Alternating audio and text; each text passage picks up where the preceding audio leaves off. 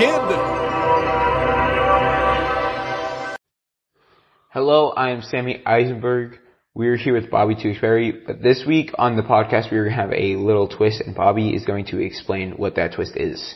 So I have a track record of interviewing my podcast interviewers. So I'm going to interview Sammy. You ready for this? I was born ready. All right. So my first question is, I tend to use the Socratic method a lot when I teach and instruct. Why do you think I do that? What? So the Socratic method is a way that I teach, and I've been in a cage with you a bunch. Socratic method is basically asking questions instead of telling. So it's making you think of the answer so you kind of own it more. So I use the Socratic method. Why do you think I do that?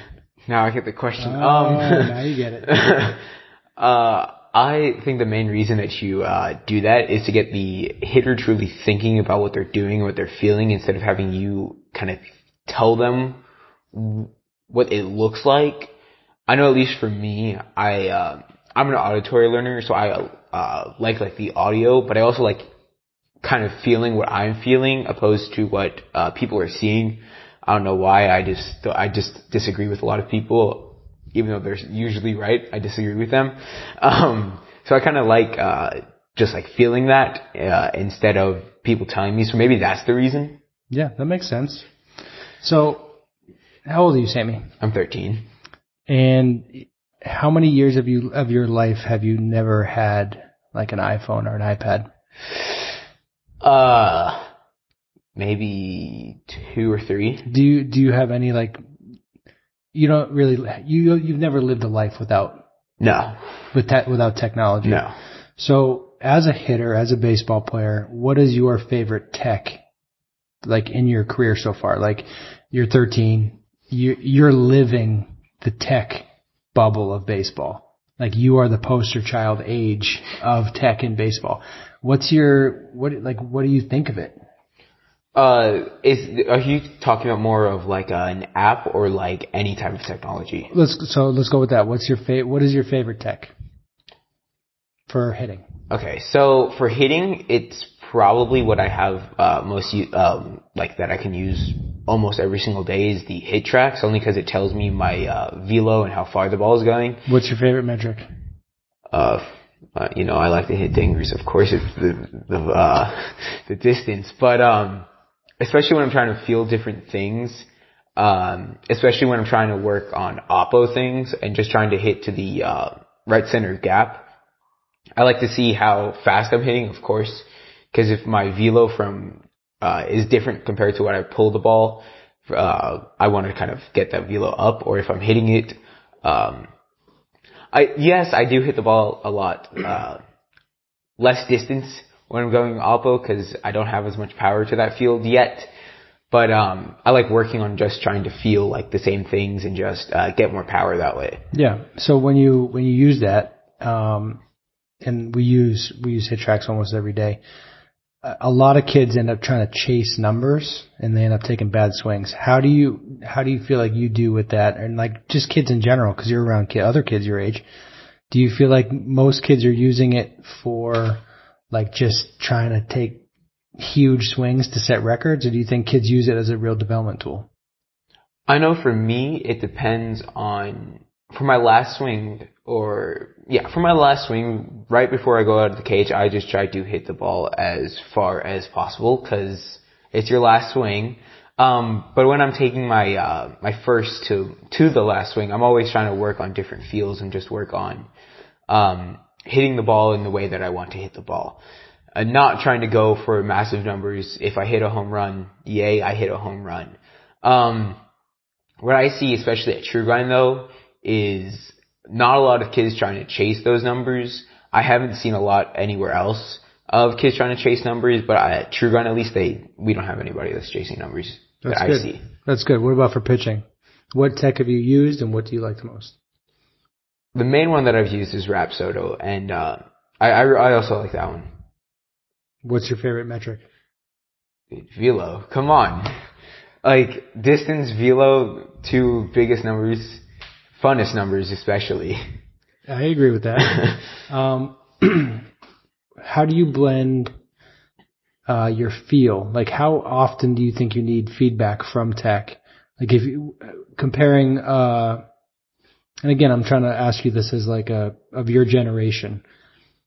If you don't have the tech, do you feel like you can still get, like, if you threw a bullpen and didn't have Rapsodo, would you get as much out of that session? Would it be how different would that session be for you in terms of how you approached it? Would you focus more on your feel? Would you try to track the ball flight with your eyes? Like, how would that look for you?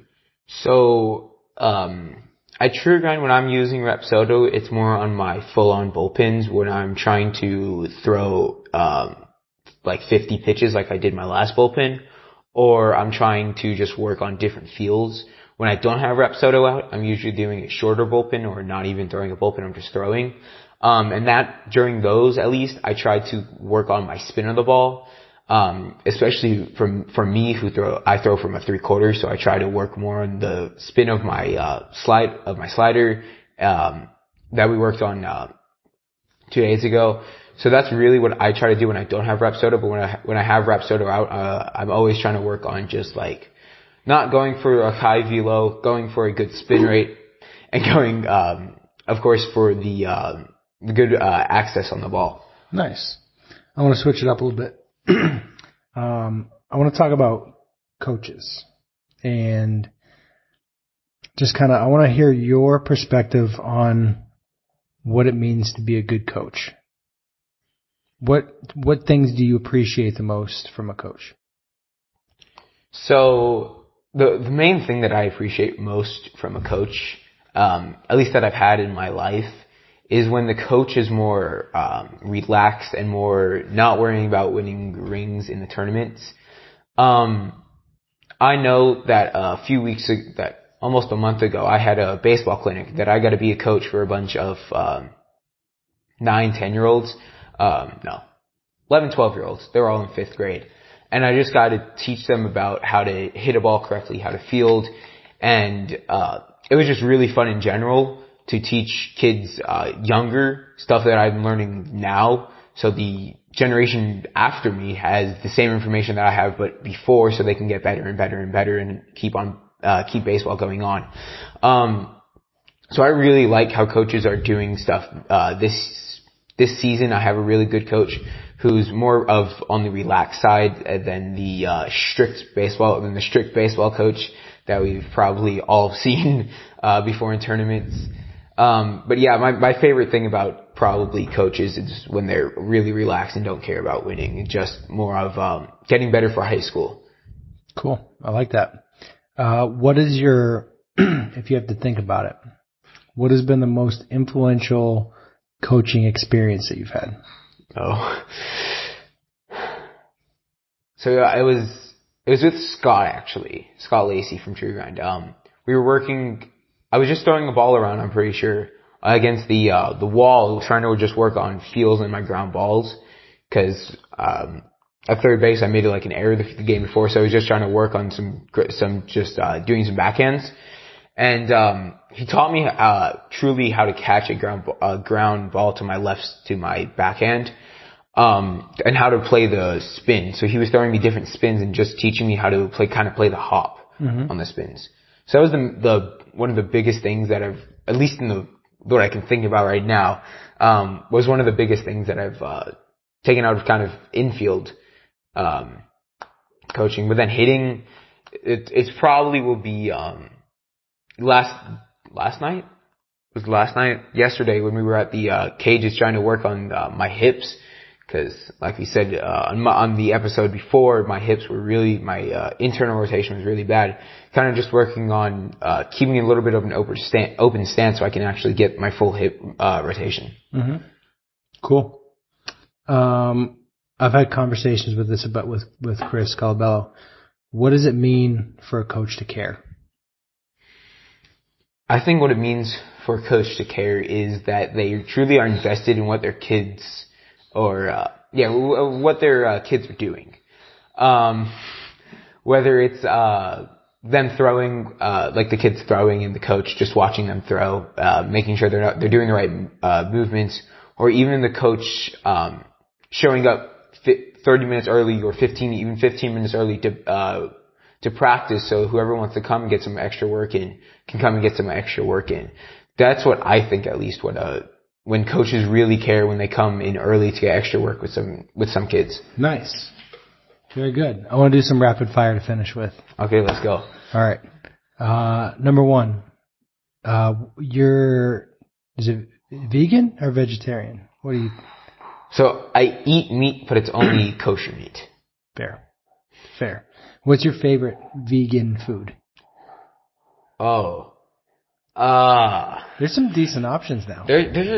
Yes, there are some very good vegan options right now. It'll probably be any of the Beyond, either the sausages or the beef patties, because whenever I want just like a burger that's not like real meat and I have to wait to 3 hours until I can eat any dairy because it's just a Jewish law basically, I can just eat one of those and just have tons of protein and then go straight to practice. So that's one of my favorite vegan meals right now, at least. Nice. Do you think it's important to wear a belt when you wear baseball gloves? It's a little inside joke. Yeah, it's a little inside joke. Yeah, it probably is important to wear a belt. I haven't worn a belt in like the past 2 seasons, just because I just haven't gotten the time to go get a belt for the right color. But, yeah, it's probably a little bit important to wear a belt. We need to start mixing the belt. Favorite movie? It's a tie between The Sandlot and Field of Dreams. Both baseball movies. Yeah. Have you seen Forrest Gump? I have seen Forrest Gump. All right. Forrest Gump's my favorite movie. Forrest Gump is a very funny movie. There's funny moments, but okay, we'll go with that. How many Fortnite kills do you have? I don't know. You don't know? I don't know. I would have to check. I've seen him play. He's not very good. So for the record, for the podcast, it's podcast official. I've gotten better since you saw me last. He's not very good at Fortnite. I have like 20-something dubs. I've gotten better. Favorite Major League Baseball player of all time? Of all time? I'll rephrase the question. If you could share the field with any of your favorite players of all time, because you always ask who's the best player you're sharing. Yeah. If you could share the field with any player ever, who would it be? Okay, I'm going to split this into two questions. So, favorite that I've ever had the experience of them playing in my lifetime is probably going to be Derek Jeter, only because that's it. He's just the captain. He's just a very good player over my when I was watching the Yankees. Of all time, it's either Ted Williams or Babe Ruth. Of course, I'm going to pick all Yankees. I'm a really good Yankee fan, but those two guys really knew how to hit the ball. Yeah, it's probably those three guys. Okay. You just picked all hitters, so I'm going to ask a different question. If you could face any pitcher ever in the history of the game, who would you want to face? See, I would pick somebody who I knew I could get a hit off of. No, I want most challenging at bat. It would either be Randy Johnson, because that's the guy that was in my head. Yeah, I think him or Pedro. Yeah, it would either be Randy Johnson or Pedro Martinez. Very good. I love it. Sammy, thank you very much for having me. Thanks for letting me host your podcast here for a moment. Best of luck to you as you continue your journey. Every player is on their journey. One of my favorite quotes I've been saying a lot lately is, how you do anything is how you do everything. I gave a kid a hard time the other day about having dirty spikes. I gave you a hard time about not wearing a belt. People notice things. Don't forget that. People notice how you carry yourself, how you present yourself. And I think we were talking about that in the previous podcast about how you go about your business says a lot about who you are as a player. So keep that in mind as you go through your journey. So thank you very much for having me. And how do you usually end this? That's it. That's it. That's all, folks.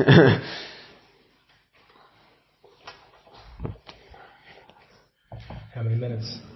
Oh no, I have to put in the passcode.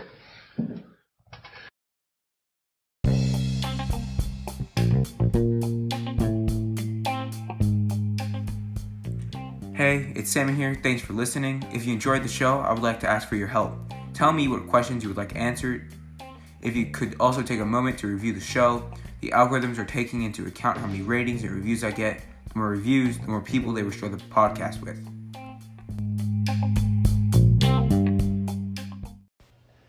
Thank you, RPWOA, for the review this week.